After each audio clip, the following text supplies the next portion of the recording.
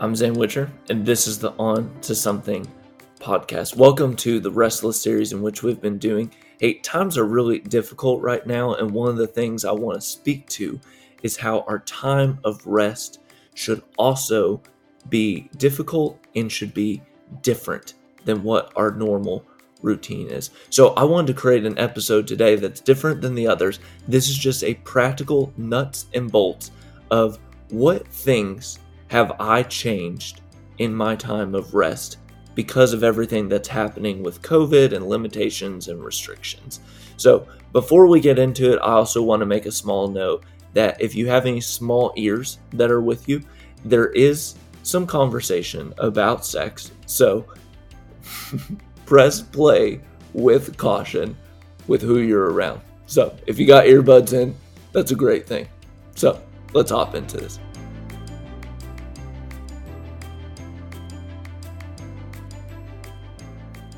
Labor is a craft, but rest is an art. Let's say that again for everyone that was sitting in the back. Say it with me now. Labor is a craft, but rest is a art. Rest is really like personal art. It takes time for you to envision. You got to figure out what mediums you want to use. And then it just takes a lot of different sketches and strokes to be able to find the image that you have in your head and realistically what you can paint on the canvas of life. But the thing I want to talk about in this episode is that the canvas is changing for us. Ever since, as one of my members said, the COVID struck, ever since we've hit that date, we've needed to be flexible and adaptive to how we do rest. And that's what I want to talk about in this episode. I want this episode to just be a soundbite to talk about the nuts and bolts of how when we feel that rest is limited, we can figure out new ways. I just want to talk about some practical ways that my spouse and I have shifted our household to make sure rest happens. Whether you feel like you have limited space or limited contact with people, limited time with the kids not in the house or on top of you, or if you feel limited in resources, I want to encourage you that in many ways, the sky is still your limit when it comes to rest. And let me illustrate for you in the ways that I've been inspired to think about rest, even in this limiting time. So in order to adjust my perspective, I've seen it through a different lens. One of my absolute favorite lessons in grade school was the teaching on the five senses. Now, this subject was my jam.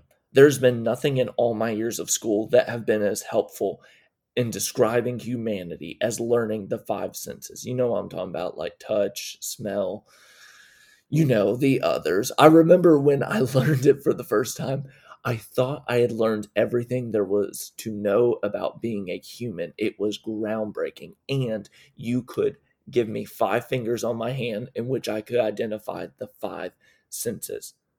Once I felt like I had those teachings, I felt like I could shut the books and take the ACT, which maybe is the reason that I scored a single digit the first time. But our limitations right now in a global pandemic are complicated and challenging. And sometimes when I run up against complex challenges, I find it helpful to look through life's challenges with a simple lens again. And here's how I did it with rest. I looked at rest through the 5 senses. Why? Because when we feel limited, when we have to be in the same place we rest as the same place we work, we need to be able to provide our bodies a sense of when it's time to rest. So we use the 5 senses. All right, so here's all the practical ways in which I've tried to be in touch with the senses. Consider this episode my Pinterest board, okay? So let's start with the sense of sight. If one of the results of rest is the ability to change how I see the world, I figured I started to need to change how I see things during a time of rest. So here's a couple ideas I've tried out. First, and this may sound too simplistic, but it's been a game changer. We changed our lighting in the house. One of the things that we do during our time of rest is we depend only on natural light for our Sabbath or rest days.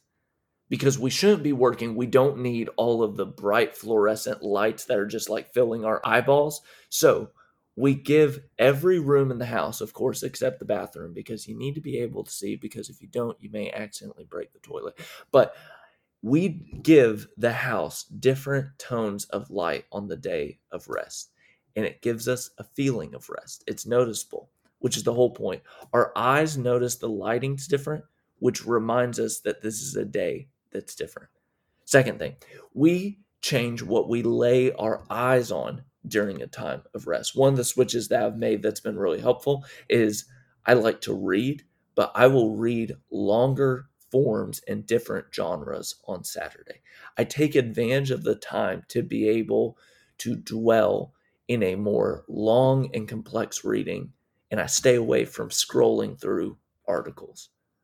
As I read deeply, I can feel my body sink deeply into a state of rest. Okay, and third, final adjustment is changing our walking and running routines during our day of rest. During the week, I work out. I work out outside. I work out, but I tend to be reminded of tasks and projects because I'm so limited in the morning and working out that it has to be the same routine over and over again.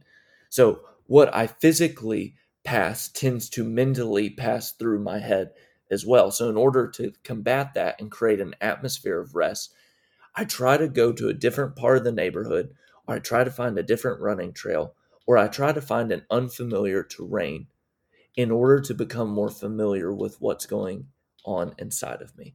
So here's the thing with sight that I would ask you to think about. What are your eyes used to seeing that you can change during your time of rest? Okay, sound. Here's the next one. I know this may sound crazy, but sound has helped play a major role in my time of rest. Okay. There has been two major implementations with sounds that has changed my senses. The first, which I'll admit sounds crazy, is that we run a noise canceling machine all day throughout our house. Okay, so hear me out.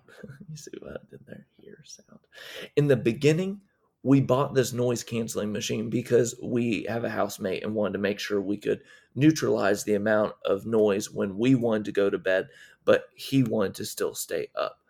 But our ears began to get used to when we turned it on, it was an indicator that rest was about to happen. We were about to go to bed. So now, during our day of rest, we turn on the noise machine all day to remind us of the constant state we're living in, which is rest.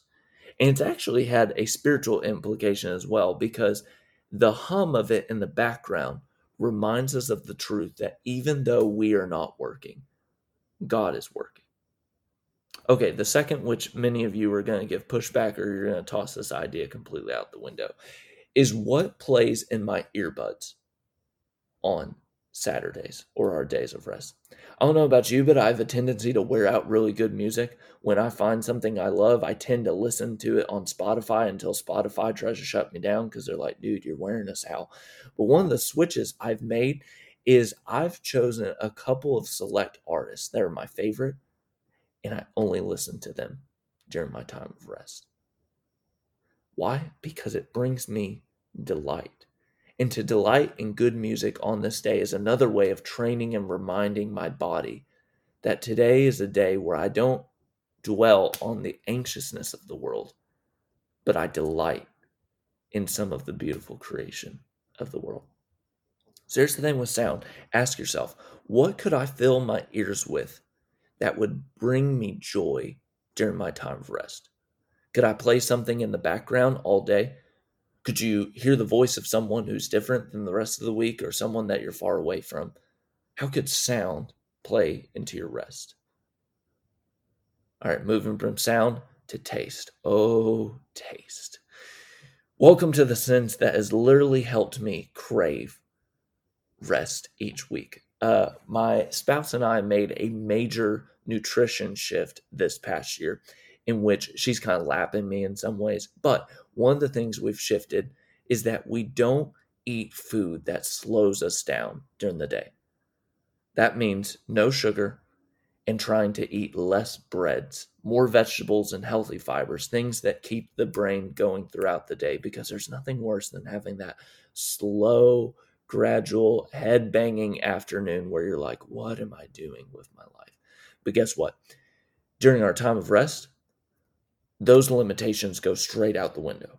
One of the best practices we've dabbled in during COVID is reserving certain sugars and meals for only our day of rest. Sure, at times it feels like torture when it's something that you love and only having it once a week, but it has this profound effect as a whole. It's like we've created an instinct. Like it's almost like Pavlov theory has been built to us. It's this internal clock inside of our stomachs that we know that every 6 days it's about time for us to eat something glorious. And this is a fast take, I believe. If you've ever noticed in scripture when healings happen in the gospels, one of the things that always happens afterwards is they eat. Why? Because I think food is restorative. I think food heals us. I think savoring helps point to what is to come. It brings delight.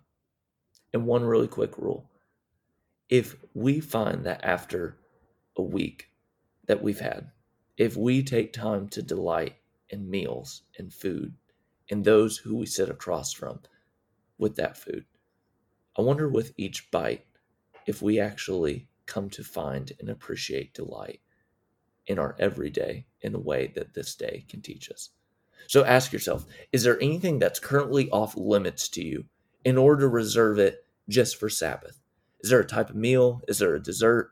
Or is there a company of people in which you could ask or say, I'm going to reserve this for my time of rest because it's going to help me emphasize it? Okay. Let's move to smell. Now, out of all of the senses so far, I need to admit this is definitely the weakest I've worked on. Although we're trying out different things, I'll need to report back to you, but I do have two findings that could be helpful for you. The first is me telling you about the glories of the oil that's called lavender. There was a time when I spoke against oils, but I can no longer speak against them because I discovered the power of lavender. It affects people in different ways, but for me, it's an oil that with just a couple of drops, I can find myself mellowed out and sleeping deeper. It doesn't help me fall asleep like a lot of people are like, if you just use lavender, you'll go to sleep. But it does help me stay asleep. One of the practices we do during our time of rest is we dispense oil, specifically lavender oil, all throughout the day to bring a calming sense throughout the house. When we smell it, we know it's a smell of rest. The second smell tactic, which I've integrated into my day of rest, is actually withdrawing from one of the smells that I'm used to. I don't use any body products on the day of rest. For me, mainly, I don't use my typical deodorant and I don't apply any hair gel. So if you haven't tried this, I don't recommend trying it before you're about to go on a date or anything like that. But I challenge you to think about, what do you apply onto your body that you smell all the time? When I leave out these two smells that I walk around with every day, I start to walk around my day of rest differently. I found that when my body doesn't smell like fresh gel in my hair or the strong smell of deodorant to be ready for the day, I lose the sense of needing to be on in the world. During my time of rest, I'm just simply myself. So ask yourself, what smells are meaningful to you? What could you change about your environment that you are constantly exposed to? Could you clean your apartment the day before to where you have the smell of cleaning products or the start of a new week? Or could you fix a certain type of food for breakfast that would fill the air of your home, or maybe bake something? Well, if you think that's weird, then let me tell you, this last one's going to get a little weird as well, because we're moving now to touch. Touch is a big player in the game in creating a sense of rest. There's three elements worth sharing in this category about touch and just the physicality that plays into a sense of time. The first is low-hanging fruit that I think everyone should think about. First is clothing. There are clothing items that I reserve for rest days only. And to be frank, they're the comfiest clothing that I own. In time of rest, you can most likely find one of two running shirts that are made with soft, breathe through material hugging around my body. People always say the phrase dress for the occasion. My question is, why would we not also dress for rest?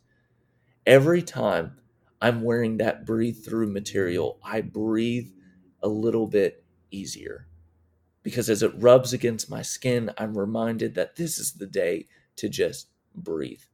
No formal, stiff dress shirts of hard work and conversations to come. Just breathing. Okay. Second one is intimacy. One of the greatest pieces of advice my spouse and I heard early on in our marriage was to actually schedule time for sex together. It always kind of sounds unnecessary when you first schedule because you're like, this seems like one of those things that's on a list that you can drop everything for because it's such an exciting event during the week. But here's the thing that I've come to learn. When things are always changing, there's sometimes a temptation with your spouse to not change how you touch each other. I'm talking everything from hand holding to hugging to everything else that you would find behind closed doors. There's almost like this amnesia in remembering to explore the heart of your partner, and part of that is exploring them physically in different and new ways.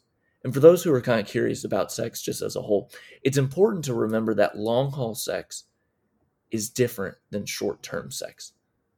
Sexual intimacy, the sex that's here for the long haul, that is investing and pouring into and sharing in with one other person with your life, which is just a form of intimacy, takes time and attention on the other person. It takes practice together to truly reach a state where you see your partner and you see the ways in which you can bring them delight emotionally and, yes, physically as well. So, together with my spouse, we actually schedule it to happen during our time of rest. Like, it's literally on the calendar, it's literally put in there. Within our time of rest, we make sure to touch each other in different ways than the touch points that we have during the week. That's not rushed, that's open to new things. And it's a time where we open ourselves up to each other. And one more thing, which some of you are thinking, why one more thing? Could you at least get off of this? But here's the thing. It's crucial that we talk about it. We talk about rest and sex leading up to it.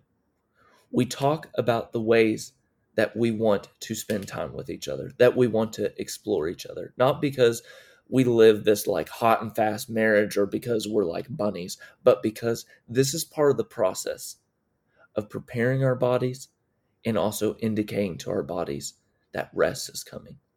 It's a way of helping each other crave the reconnection that's going to happen at the end of the week. Okay, now don't worry. I'm going to get off of the topic of intimacy next, but don't worry, I'm going to touch sex again in the next episode. So you're not out of the gauntlet just yet. But I'm going to talk about it more directly, which it means we can move on to the third way that touch has been utilized in our time of rest. The final sense of touch being integrated into our time is working out extensively, which I know working out actually seems like that would be the opposite of what rest would be. But here's the way that I think about it. We're not just trying to burn off all the carbs that we did when we consumed those chocolate chip cookies, but it's deeper than that. One of the things we've started doing is working out longer and harder during the day of rest to be able to get in touch with our bodies in a way that we don't have time the rest of the week. Most of the week is mental calisthenics for me. So on our days of rest, they've become days of physical calisthenics for me. It's a form of de-stressing. It's a form of taking care of ourselves. And we're also using muscles. We're also using muscles that we don't throughout the week. Ultimately, it has spiritual benefits as well, because when I begin the day with extensive workouts, when I go for a long run, when I lift much longer than I usually do, it helps my body have an easier time to be still and attentive the rest of the day, which is really helpful for a body like mine that's always asking the question, so what have we done today? My question for you, is, have you intentionally thought about touch in your rest routine? Could you designate some clothing for the time of the week that you only wear then because it's restful? Could you make sure that you hug a friend or you cradle your pets in a different way on Saturday? If you're in a covenant of marriage, could you talk about how to be intentional on this day of rest to make it something that's a different experience for both of you? And most importantly, could you move your body in a different way to indicate to your body that this is a different day than any other day? I believe these things matter. When we give our bodies a sense of rest, we actually begin to experiment and find rest deeper. So let me wrap up this episode for you with an illustration in regards to what you need to do next. So my spouse, Carolina, is obsessed right now with smoothies. Seriously, she plays no games when it comes to blending these beverages. There may be a smoothie king in town where we live, but she is the smoothie queen in our house. I kid you not. Every day at 7:40 a.m., I can expect to hear the grind of the blender as she throws all these healthy concoctions together. And because she makes smoothies all the time, she's always experimenting with different combinations all the time. And let me tell you, nothing is off limits to this woman. Seriously, I've been an innocent bystander as she throws things like kale and seeds and cauliflower and radishes and plants and all these frozen items that no one can identify what they actually are. It's almost like she has this born instinct of a V8 bottle. If you can blend it, it should go in there. And the hardest news of this, though, is that she needs a taste tester, which usually becomes this soul that's speaking to you right now. Some days I think her thought process is, if it doesn't kill them, it'll only make them stronger and make a good drink for me. And at times I feel like her cupbearer. And nothing has killed me yet, but let me tell you, I have tasted some brutal combinations of smoothies. Also need to add that I've tasted some wonderful in-house made smoothies. Why? Because she's personally tried the combinations over and over again. She changes, she adjusts, she makes small adjustments. She takes notice when something's off or a bit too chunky and adjusts it. Every week she tries something and she gets closer to a wonderful smoothie combination. Here's my point. Experimentation is key with rest. A perfect moment of rest is the result of imperfect tries at rest. Those who rest well are those who are constantly changing, adjusting, and figuring out new combinations to make it work. Here's the thing. You will never know a great combination until you actually give it a try. So here's my question. In a global pandemic, have you not only set a time of rest, but have you experimented with your time of rest? If not, it's time to adjust some things. Change it up. Try some of these ideas and make it your own. Seriously, you may never know what you run into until you try it, but only you can try it. Why? Because I stop at smoothies. Get to blending, friends. And I'll see you next time. Okay, now was that a fun episode or what? I don't know. At least it was fun for me as we were walking through it. Another thing that was really fun, the Moon Kit giveaway. That was pretty fun. If you didn't get to hear about it, it was basically a bundle of resting essentials that we just gave away to a person. So if you missed it, make sure that you go and you follow us on Instagram at the Onto Something Pod. That's with no G, Onto Something Pod. And make sure you get on our email list because as part 2 starts to come to a close, we will be doing more things that are similar to it. Friends, may you remember as you continue your week, you are onto something.